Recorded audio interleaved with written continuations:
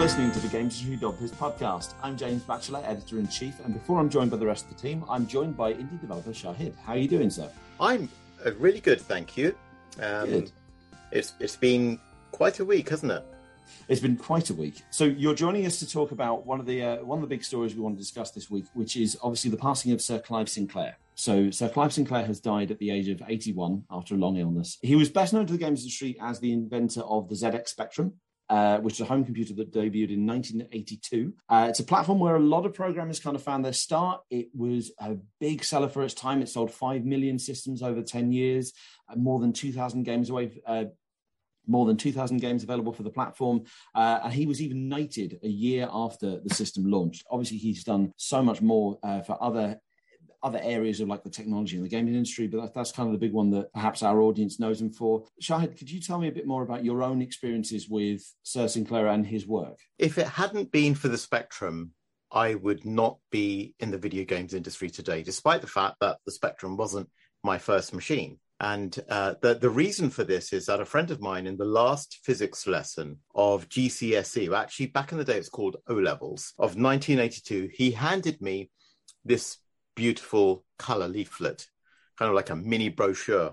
And this was of the soon-to-be released ZX Spectrum. Up until that point, my classmates had ZX81s, his previous device, which wasn't nearly as appealing to me. I mean, I knew nothing about computers. I knew that my friends were certainly interested in them, but they didn't seem appealing to me, whereas arcade machines did seem appealing. And the Spectrum, for me, was the first device at a mass market price with incredible power and features to come close to the dream of having arcade games in your home, because that's what it was all about. So Sir Clive meant an awful lot to me, because without him, I wouldn't have a life. That's fair enough. That's a good summary. That's a good summation. So, what kind of which of the Spectrum games do you kind of most remember? Which ones stand out for you that kind of best represent what that platform delivered? Yeah, that's a great question. There were so many, as you said earlier, and so to pick out a few is really difficult. But I'm going to give it a go.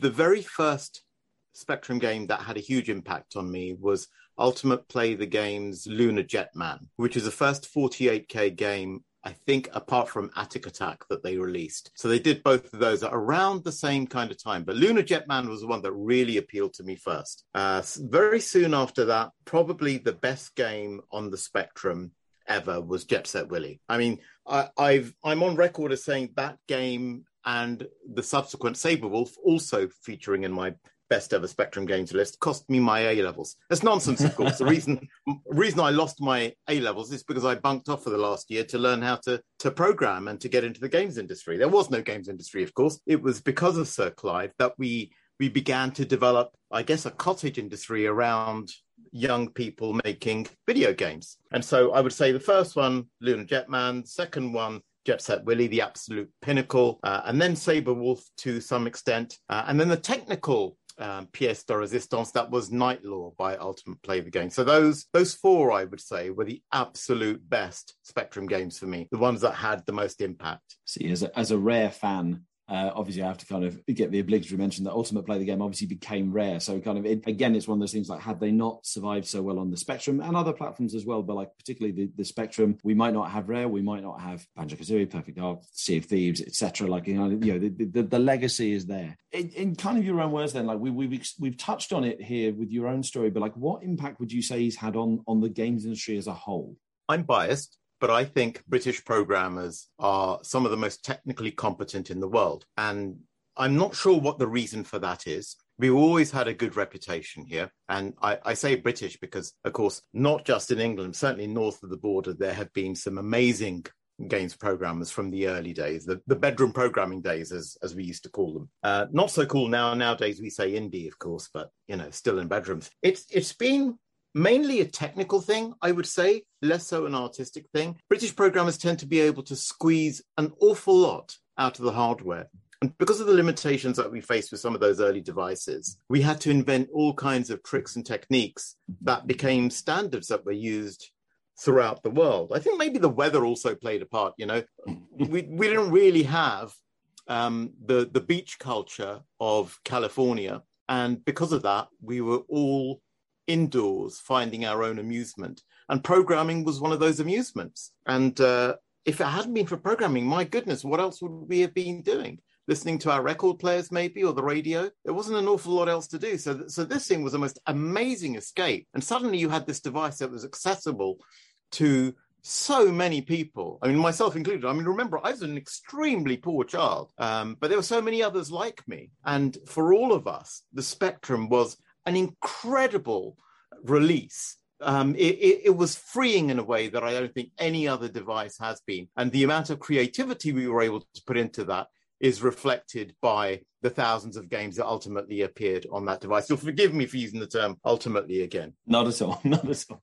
I love the idea that, because there's nothing to do outside here, that's why we've perfected inside with the earliest video things games. have certainly got better, but I mean, in the 80s, let's face it, it was grim. You're talking there, like, I did remind me of, I genuinely had an interesting anecdote recently about the Spectrum. So part of the reason that there's you're talking about like a lot of talent north of the border, part of the reason there's a lot of games development talent in Dundee specifically is because that's where a ZX Spectrum manufacturing plant was. And loads of people kind of got cheap Spectrums that failed their quality checks. Hey. And, they failed their quality checks, but they still worked. And a lot of people who picked those up, like that was basically the genesis of things like of studios like DMA Design, which obviously went on to do Grand Theft Auto and became Rockstar and this.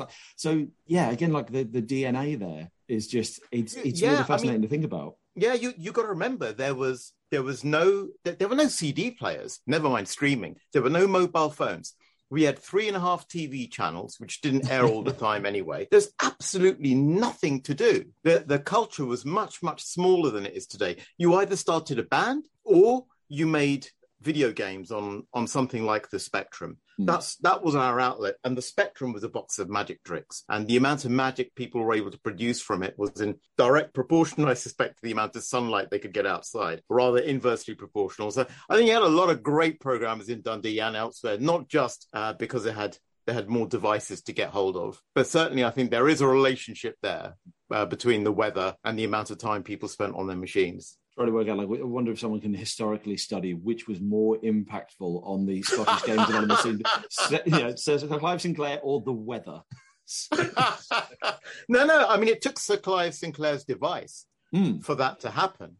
I mean, I think the question was more around why British programmers got so good at it. And I think it's because we had the right device and we had the right environment and not as much culture as other places on the outside. And also the time, we're talking about a time when there was quite a lot of unemployment. Jobs were not as easy to come by, so people did have more time back then. Certainly, I knew I was going to fail my A-levels. I wouldn't have had a job. I probably would have had to have gone back and done another year of A-levels because I had no job to go to. Certainly, without A-levels, no university. Of course, back then, you didn't have to fork out $9,000 or whatever it is a year for university as you do nowadays. But that said, that was an option that wasn't available to a lot of people back then either because it was so difficult to get into really good universities. Let's look at the Spectrum again. Like, kind of, I'm intrigued as to your thoughts on the impact it had on games and games development in general. So I'm trying to think of like example. We've already talked about like kind of your favorite Spectrum games, but are there titles out there you look at and kind of that laid the template for like game design lessons that the industry learned, things like the things that people mastered or started to master or start to lay the foundations for with the games they made for the Spectrum and other platforms of the time that have kind of informed the sort of games that we have even today, perhaps? The efficient organization of memory, because to get the most out of a device, you had to really master how to extract every single little bit of the memory. Even in modern devices today, the efficient use of memory is critical. It's more critical now than it's ever been because you want to keep it as compact as possible so that you don't have to wait around for the relatively slow external memory. Other things that were really useful are a whole bunch of display techniques and display tricks. I mean, the beginnings of 3D programming on mass market machines started to happen around that time. one of the big breakthroughs, of course, was I've mentioned Night Law, but no one had ever seen isometric graphics to that kind of degree on any device, anywhere, ever. So I'm pretty sure it was Night Law that kickstarted the kind of high detail isometric approach. I know there was Ant-Attack many years before, but it didn't quite have the same impactful graphics and the character, the animation, the technical trickery that the wizards at Ultimate, later known as Rare, implemented. And then you had people start to really push the idea of how much you could put onto that tiny screen. There was Fairlight, which is kind of like an evolved version of the whole isometric rendering technique. And then you started to get people who pushed the boundaries of how many rooms you could get into a device like that. By rooms, I mean flip screen. So Nodes of Yesod was a good example of that. I mean, there are countless examples of breaking the boundaries that started to happen with the Spectrum. I mean, for example, before Jet Set Willy, there was no... so think about Manic Miner, the game that preceded it by Matthew Smith. It's a level-based game, essentially a puzzle platformer. You had to collect all of the collectibles on a screen, and then you could go to the next screen. Well, Jet Set Willy, you didn't have to do that. You could take any path you wanted. And it was the first time you got the sense that you were in an open world and you could choose your path through it. So, okay, I can't do this screen, but I can go that route instead. And that sense of freedom I'd never felt in a video game before. I know that on the other side of the pond, they'll have a different cultural experience of video games. But for us, it was that. It was Jet Set Willy. Hold on a minute. This is not just some puzzle that I'm trying to solve. It's now an adventure. Nice. Let's go back to Sir Clive himself. Intrigued on kind of a similar note, anything that you think that we could learn from Sir Clive and his work and the way he worked that perhaps still applies today? Like what inspiration should we be taking from Sir Clive? What I loved about Sir Clive was that he was essentially a fan of populism. It sounds strange, I know, but he wanted to bring the future forward. It's not that he wanted to make tremendous profit out of the devices and inventions that he came up with. He wanted to take the ideas that would become mainstream in 2 or 3 years' time and make them available to ordinary people like you and me at a reasonable price in a miniaturized form today. That was a genius of Sir Clive. He tried it many times, didn't always succeed, but I think with the Spectrum, certainly, he succeeded on a scale that has benefited millions and millions and millions of people around the world today.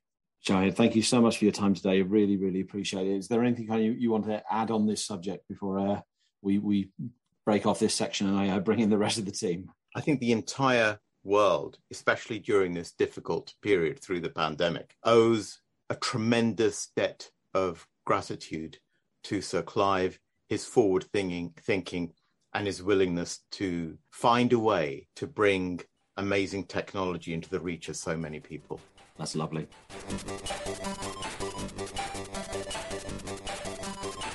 I'm now joined by other members of the GameStudio.biz team. We have our very own Sinclair, Brendan Sinclair, managing editor of the site. How are you, sir? I'm doing okay, getting by. Good. Any relation? Are you a descendant? None that I know or of. I say descendant, like a weird spun-off cousin or something. Parallel universe cousins, yeah. No, Parallel universe cousins.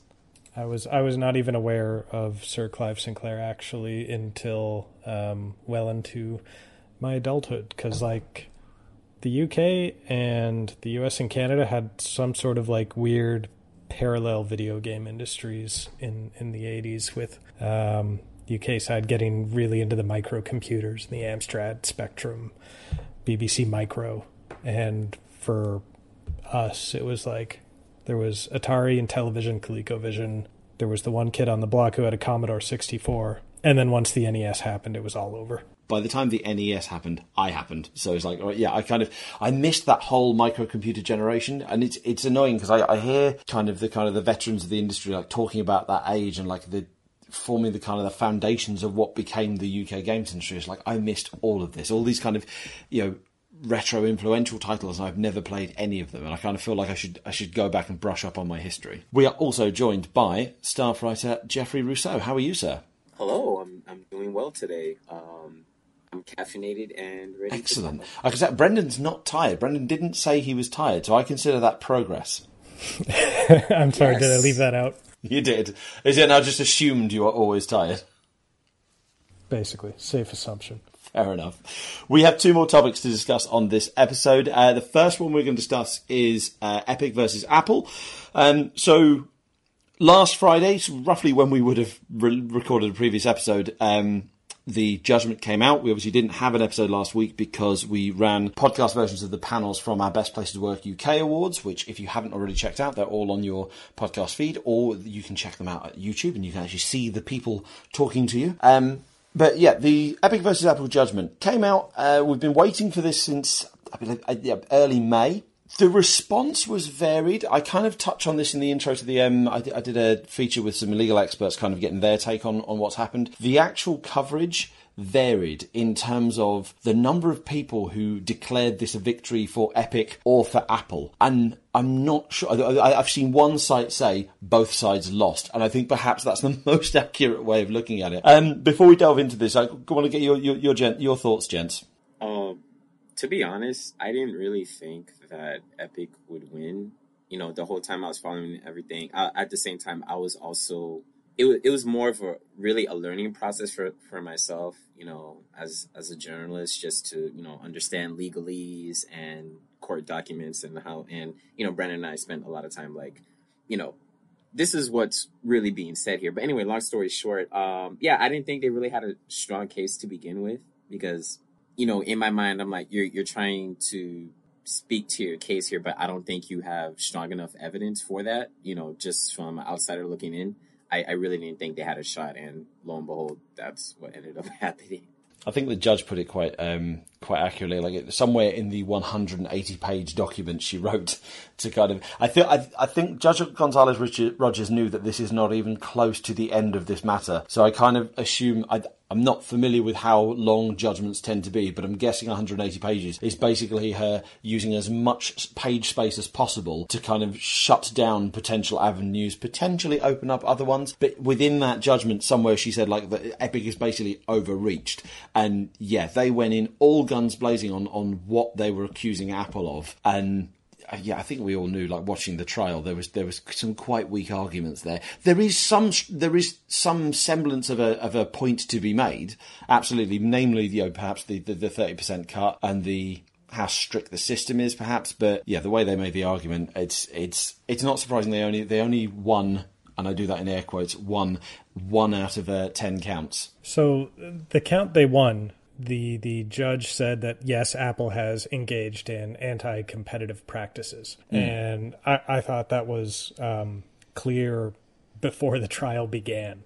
I think there's a very thin line between standard operating procedure for a successful company in the United States and anti-competitive practices to begin with. And I think a fair bit of what Apple's done has crossed that line. And the judge apparently agreed, and Epic made that case all right. So the issue that Epic got, you know, a concession, I guess, from the judge on, an injunction against Apple on, is that developers now, Apple has to let them link out to another site where they can run their payment transactions with people. And that makes it easier for someone like Epic to say, like, okay, instead of just going through the Apple App Store and Apple automatically taking its 30% cut, now we can tell you there's another way to buy this stuff. And you can go to our website and get it there. And even though the judge didn't say that allows you to, like, not give Apple its 30%, to this point, it kind of, like, those transactions Apple has allowed them to happen without really taking its cut, you know? Because you can go on to the Epic Games official site and buy Fortnite V-Bucks, right? Buy them directly from Epic, and then go on to iOS and play the game if you already had it installed, I think. And then go on to iOS and spend them there. Like people who already had it installed before Epic, or people who already had the game installed before Apple pulled it from the App Store, they've been able to do that. Now, the judge also said, though, that Epic had to pay Apple its 30% cut on all the iOS sales. since it was removed from the store, because Apple hadn't been doing that. And that's, at least 12 million, probably considerably more for the months that they didn't have data for. That seems to me like a drop in the bucket for Epic, though. Like, it's not a huge punishment. But the idea that other developers, any sufficiently big developer now, can just decide to like point customers to its own website and then possibly offer them discounts on whatever it is that they're getting, 15% off if you get it on our website. And then Apple, they don't get their 30%, so you get your thing cheaper and we get more money for it. And if enough big developers take that route, then that really hurts Apple's business, because they've been racking up huge revenues from the App Store, but it's from a relative handful of the apps compared to the hundreds of thousands that they host on there. So like I think that's a big loss for Apple. I think that was it sounds like that was going to happen anyways. Like we had the ruling in South Korea compelling them to drop their anti-steering, is the phrase they use, to drop the anti-steering practices that prevent people from linking out anyways. And there are so many anti-competitive behavior lawsuits against Apple and Google and app stores in other markets pending anyways, that I think it was clear that something was going to change. So that's a big blow to Apple, but they got out of this without being declared a monopoly, which is good for them, because that was sort of a worst case scenario, I think. And but the judge didn't just kind of didn't say Apple's definitely not a monopoly. They just said that Epic completely pooched the argument that it made, and instead of attacking it on these grounds, which the judge thought might have been more relevant, it either attacked them on those grounds but then didn't offer any kind of evidence to back it up, or it just kind of gestured towards them without really getting into it. There was a definite subtext to some of the judging. There was definite subtext to some of the judgment that essentially said well, Epic mucked this up, but if someone else were to try, there were a few kind of the way she worded things, the way she's Epic failed to prove this. That doesn't mean it's not provable. Yeah, you said, as you say, she didn't say that, she didn't declare Apple a monopoly. I believe the term used was an incipient monopoly, which basically means on the verge of being a monopoly. But that whole thing, not being declared a monopoly, the whole walled garden system not being declared anti-competitive, that, if anything, felt like a relief, because I remember we spoke about this probably around this sort of time last year. When she was first assigned this case, Judge Gonzalez-Rogers she said that she warned that this case could have serious ramifications, those were her words, serious ramifications for Xbox, Nintendo and Sony, which obviously run very much a similar kind of model. You can only download stuff on their consoles from their app stores, if you will. There are no third-party stores on their consoles. And the worry was that if Epic won, and won big, then everything would change, and you'd get a Ubisoft store on Xbox and that sort of thing. And that's not happened. I think the fact that business model is protected means that the ramifications for the industry are going to be considerably less than perhaps we feared at this time last year, which oddly I feel like is a relief. I feel like it, because as we've seen in this industry so often, if something changes the way that companies monetize, they find other ways to monetize. And now we don't face that possibility, thankfully. Yeah. 3 cheers for the status quo. Maybe not. Okay, maybe that's a bit too strong. One thing I will say, it's interesting. You say Apple's been dealt a big blow in that anti-steering has been turned off, and you're right. It's brilliant that developers are able to redirect consumers now and pass them on to different payment options. The confusing thing is though that we don't know how big a blow that is to Apple. Because technically, and the judge considered this as well, that Apple is still entitled to some form of compensation. So, and it gets confusing. So V-Bucks, yes, V-Bucks are kind of a cross-platform currency. So if you buy V-Bucks directly from Epic Games, there's no telling what platform you're going to use them on. So I guess perhaps that frees them up from Apple definitely claiming it's 30%. Although when you look at that PlayStation deal that came out during the trial, PlayStation, I think, are entitled to X amount of the revenues depending on how many people are and how much a proportion of Fortnite players are playing on PS4, because obviously, like, PlayStation 4 is by far and away the most popular Fortnite platform. Therefore, they're like, well, we get a chunk of, if people buy V-Bucks, randomly on different platforms, but they're spending them on ours, we should get a cut of that. I believe, I may be oversimplifying because it's been a good few months, but that was my understanding of it. But if it's something like specifically for iOS, or if it's something that is bought by someone who registered through an iOS app, technically buried deep in that developer licensing agreement you get if you start putting your app out on Apple, it says that Apple is entitled to compensation for every transaction that is related to its platform, not just directly through it, but related to it. Now, it doesn't stipulate that it's 30%. The judge didn't say it's definitely open to 30%. In fact, the judge actually said, I believe the judge said that 30% seems to be kind of an arbitrary number. They basically, she suggested that 30% is not necessarily the correct rate or an approved rate, as it were. I think she's left that open for someone else to attack. But it's interesting, yes, okay, we've got this big win that, yes, now we can direct people to collect, to pay on other platforms and via other means, but that doesn't mean you're completely escaping the Apple cut, because Apple is still entitled to it. It's a lot more complicated for it to monitor it and collect it, but it is still entitled. So again, how much has changed? Yay for the status quo? Big question mark.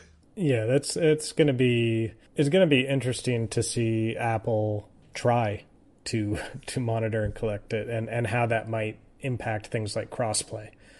As I believe in that game company's Sky, Children of Light, there's crossplay between Switch and mobile right now. But if you buy the premium currency on mobile, you can't spend it on the Switch. Right. So things that are only sold on the Switch version of the game, you need to be paying money through the Switch store and giving Nintendo their cut. So, would we see Apple then start clamping down on things like the crossplay features that it allows developers to implement if developers are, themselves trying to do everything that they can to circumvent Apple's, revenue share? So it's messy. I think just this case is going to be messy. Oh, so messy.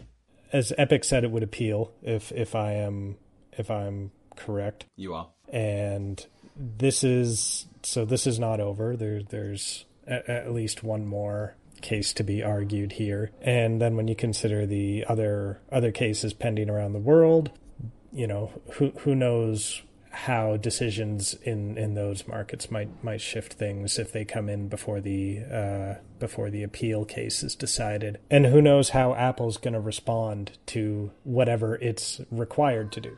Because if it all of a sudden it finds its hands tied with more requirements as to what it has to allow developers to do, other things it's allowing developers to do right now, it might decide it doesn't want to allow anymore. So it's going to get ugly. It's going to get very ugly. I think Rob Fahey in his column today, which explores kind of what wasn't said in the Epic versus Apple judgment, he agreed with you, Bren, this is not the end. I think he refers to it as this is just a paragraph in an increasingly complex situation, which I think sums it up quite nicely, because, we've got all the different cases that Epic has got against Apple, and then the various cases against Google, and then various other players who may or may not enter the field going forward. And this is going to be a long, long discussion that could change the industry, could not change it at all. But I think this first judgment, is kind of a crucial pillar in that I imagine it's going to kind of colour what goes forward. Every decision that gets made after this, regardless of different market, every market has different rules and different stats and so forth. This judgment to an extent feels like it's set a precedent, because you can't ignore it. I'd be intrigued to see another market say, Apple's definitely in a monopoly or Epic's definitely in the right, when this case in particular has ruled otherwise. It's going to be very interesting to see how this pans out over many, many years to come.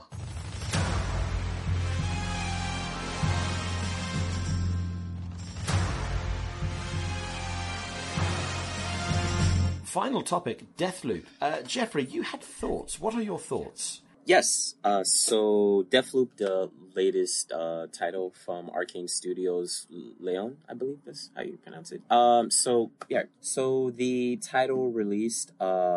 It's still relatively early. We won't know how it'll do in the sales charts, but around its release, we did see a few conversations I thought were important to point out on a podcast. Just things for the industry and folks to just think about in a larger context. So the first thing I wanted to point out that with Deathloop's release, I could be wrong, and I'd like for anyone who just happens to be a researcher or archive of video game facts to email me. But I do not recall, or I may not be aware of, the last time that we've had a video game by a Black game director, Ding Bakaba of Arcane Studios, which featured multiple Black characters in a single player game, because most of the times you'll either see Black folks like either in online titles, fighting games, what have you. Very rarely will you see them in single player games, and if you do, there'll be side characters like Barret from Final Fantasy VII or this, that, and the third. So with this, you have a game starring Colt and antagonist Juliana, and it's really great because those kind of games, unfortunately, are still rare, because between this release and last year, I think that we've had Deathloop, and then in 2020, we've had Half-Life Alyx and Miles Morales, right? So those are three titles starring Black characters, but in Deathloop's case, it's one where I think that, the creative director, game director, sorry, is a Black person behind it. And it's something to think about, because he, Bakaba, even his pinned tweet, it reads in part, "I hope that the good reviews that we are getting will encourage other AAA studios to take creative risks." Now, he may not be saying the thing directly, but that to me sounds like, hey, you shouldn't be scared of having more protagonists of color. And in this month, prior to Deathloop, releasing, we also should remember that I think a week ago we've had Life is Strange, New Colors, which stars a young queer Asian woman. So, hey, that's great. We're seeing more of this in a AAA sense. Now, that is to say, in a AAA sense, although we are seeing more of it, it's still kind of lagging. But in the indie space, it's more prevalent. So, I'm glad that the distinction of AAA was made. But anyway, back to the point I was trying to make. The reason why I'm speaking about this is because these issues loop. See what I did there? Loop.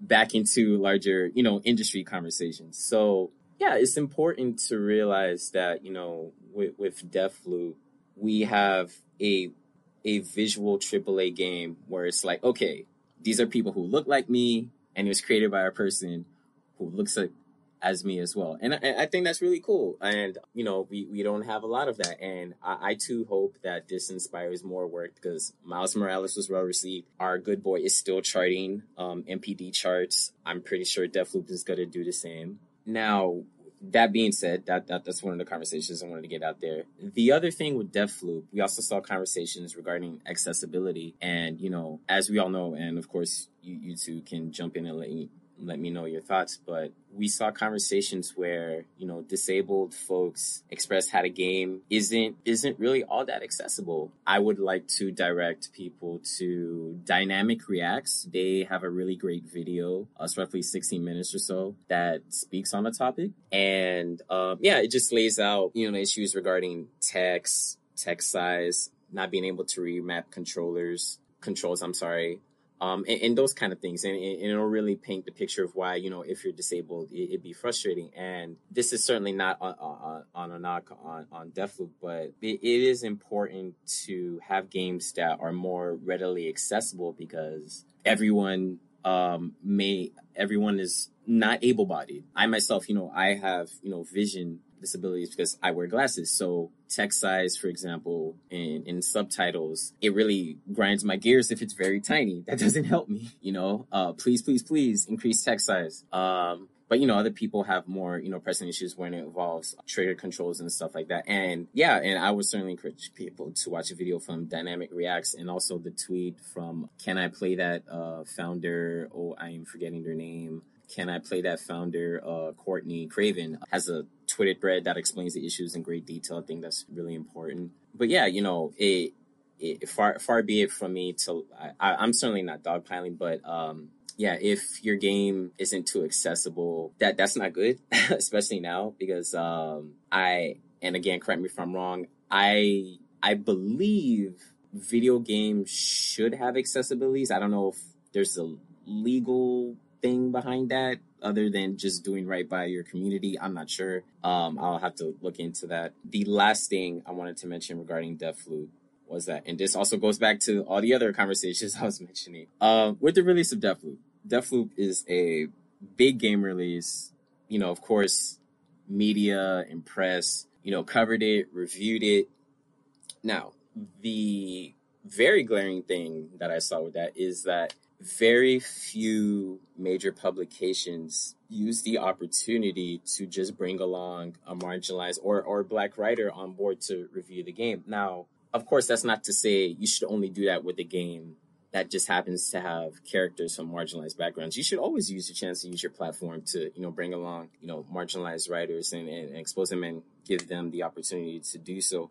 But I just think it's frustrating, right? Where you have this really big game, multiple Black characters, where a Black person was in charge of directing the game, and I go to read reviews and I am not seeing Black voices speak on it. Now, to Arcane Studios' credit, they did do their due diligence by handing out review codes to content creators and other Black folks within the gaming space to allow them the opportunity to review the games and share their thoughts with their respective audiences. So, that is good. But on the media side of things, I was just frustrated because it always happens because, why not just step back and then allow someone to do that so that way, we can get closer to all those promises that were made, right? And the larger point I wanted to mention, and this again loops back to everything else, is that when you Google games journalists or games journalism, it gets a while before you start not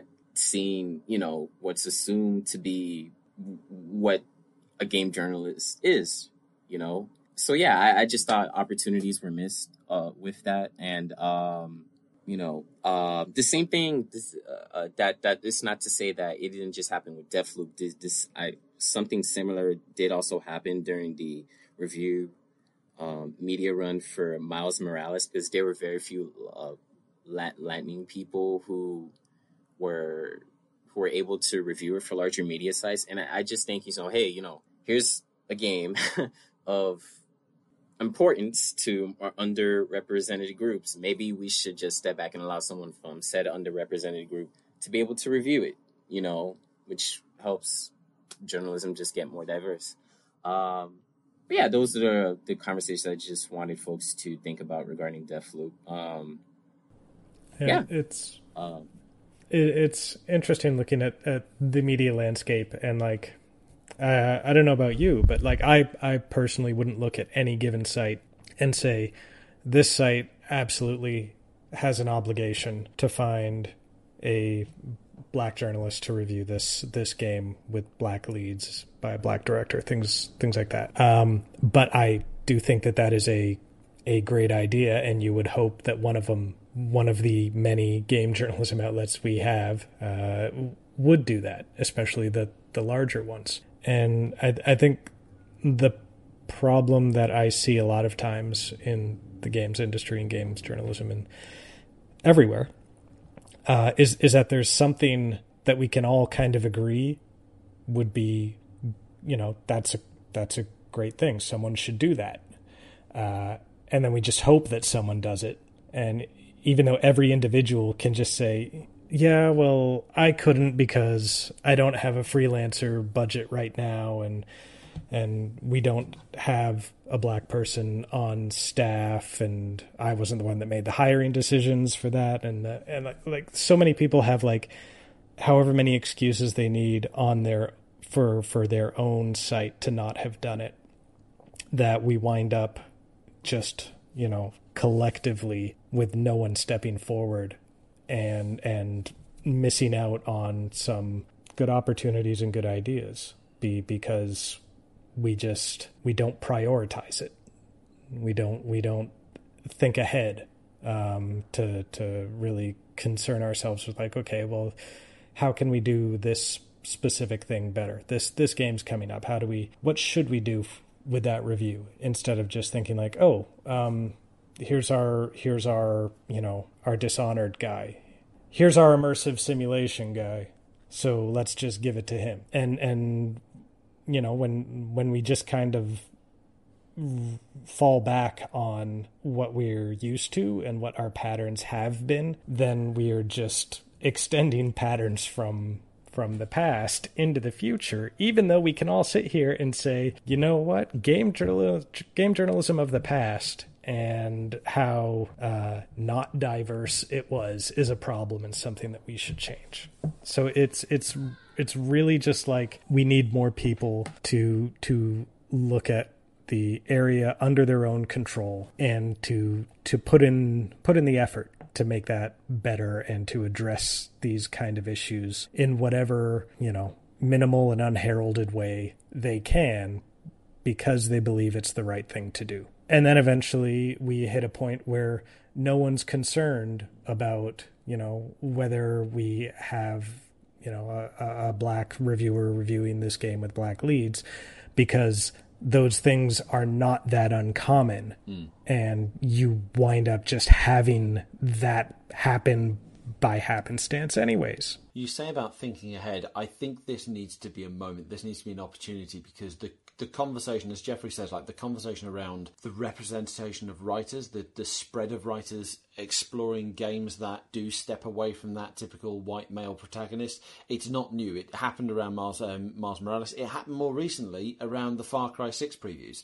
Far Cry 6, the previews around Far Cry 6, there was a conversation. There were a couple of sites calling out the lack of Latino and Latino voices that wrote the previews, and you know, and exploring like how representative the game is. And to an extent, 5 hours of a Far Cry game is not necessarily enough to realise, to look at how well that perspective is being represented across an entire story. But now people have a couple of months to find those writers. You have a couple of Deathloop reviews are out, that is done. But you've gone from the previews. We've got a couple of months to find the right writers, to find new writers, fresh voices, relevant voices for the reviews of Far Cry 6. And this is a moment to kind of advance and as you say, like progress, like try something different. Try something different, like it's something, you know, just for a whim. Like try the right thing. Try to make that right change. Try to explore who is critiquing these games and how and why they are critiquing these games. Because video games have advanced so much, and the conversation about video games has advanced so much. The reviews are no longer the graphics are cool, the sounds are cool, it's replayable. 10 out of 10. Like they've not been that for so long. Like video games are now to an extent critiqued. There's a lot more room for improvement there, but they are critiqued in what they're trying to say, what viewpoints they're trying to represent, and the media needs to keep up with that, because we are falling behind massively. I say we, I've always been B2B, I've never been that B2C side. But I know, there's me stumbling, there's me kind of distancing myself, and that is wrong. Like, we do need to, the media, all of us, need to catch up with what is happening in games, because as Jeffrey says, like, we're starting to see progress. We've got a AAA game with a black lead and a black antagonist and lots of black characters with a black director. We need to be matching the pace of that progress, or ideally being faster than it and kind of keeping ahead of the progress there. This needs to be up to. We've got warning now. If we get to October, November, whenever it is that Far Cry 6 is out, and we have the exact same conversation around the reviews, we have learned nothing. We have squandered an opportunity. Yeah, and I should preface this by saying, of course, I'm speaking about larger media entities. I don't know what kind of opportunities smaller outlets who are more diverse may have, but I do want to stress that's a distinction that I'm making. when it comes to the larger media industries. But yeah, you're right.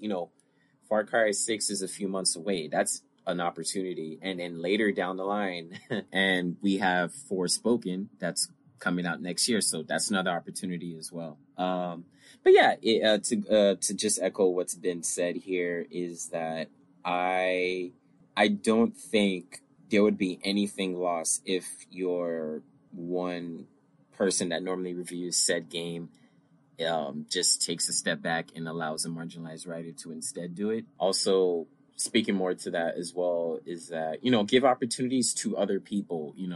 The other thing too is that if you do find, individuals from underrepresented groups too who normally do work with you, that's fine. But, that opportunity isn't being extended to everyone if you just happen to keep going to the same person or same people.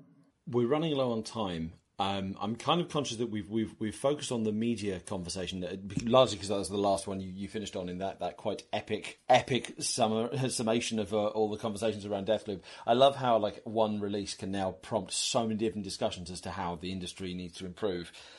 Did want to touch on the accessibility. I think we've touched on this before in episodes. That is absolutely an area that all companies need to be considering, and primarily for those who are players with disabilities, those who are perhaps cut off from enjoying video games in the way that the majority of people do. Obviously for them, but also for just players in generally. You say about text size. I don't currently have any vision problems. I have not been able to read a in-game text in a arcane game. Until I recently got a new bigger telly, I was not able to read the text because it is just so small, and there is no option to increase it. And that, obviously, I am way low down on the priority list of people to support with accessibility options. But the fact that it's affecting me, I can only imagine how much it's affecting those who have genuine disabilities and more serious disabilities in terms of how they play. Games need to be made open to more people. So I absolutely agree with your points on that, Jeffrey. All of this is everyone benefits from all of it. Everyone benefits from accessibility features and being able to play a game in a way that's the most comfortable for them. Everyone benefits from having a variety of main characters and a variety of perspectives told in the media that they consume, and then even in the reviews and the media that they read about that other media. Living a sheltered life where you only get the same story over and over and over again with, slightly different facial hair each time is not as enriching as, just being experienced with more perspectives and more people coming from more places that aren't where you come from. And I think that's something that the industry has realized a lot in the last few years, where even if it started as a purely commercial interest, let's make a bigger tent and give all these other people who didn't like our old stuff a reason to give us money. I think the benefits of that approach pay off for literally everyone, no matter your background. That is all we've got time for this week. We'll be back next week with your regular news show. Before then, you can go back on your podcasting feed, as I mentioned earlier, and find the 4 panel sessions that we ran for Best Places to Work Awards UK last year. So we've got conversations on climate change, diversity, mental health and supporting your staff, an interview with last year's Best Boss winner. So go back and listen to those. They are also, the video versions of those are also available on our YouTube channel. You can find all podcast episodes on the podcasting platform of your choice, and as always you can get more news, insight and analysis into the world behind video games at gamesindustry.biz.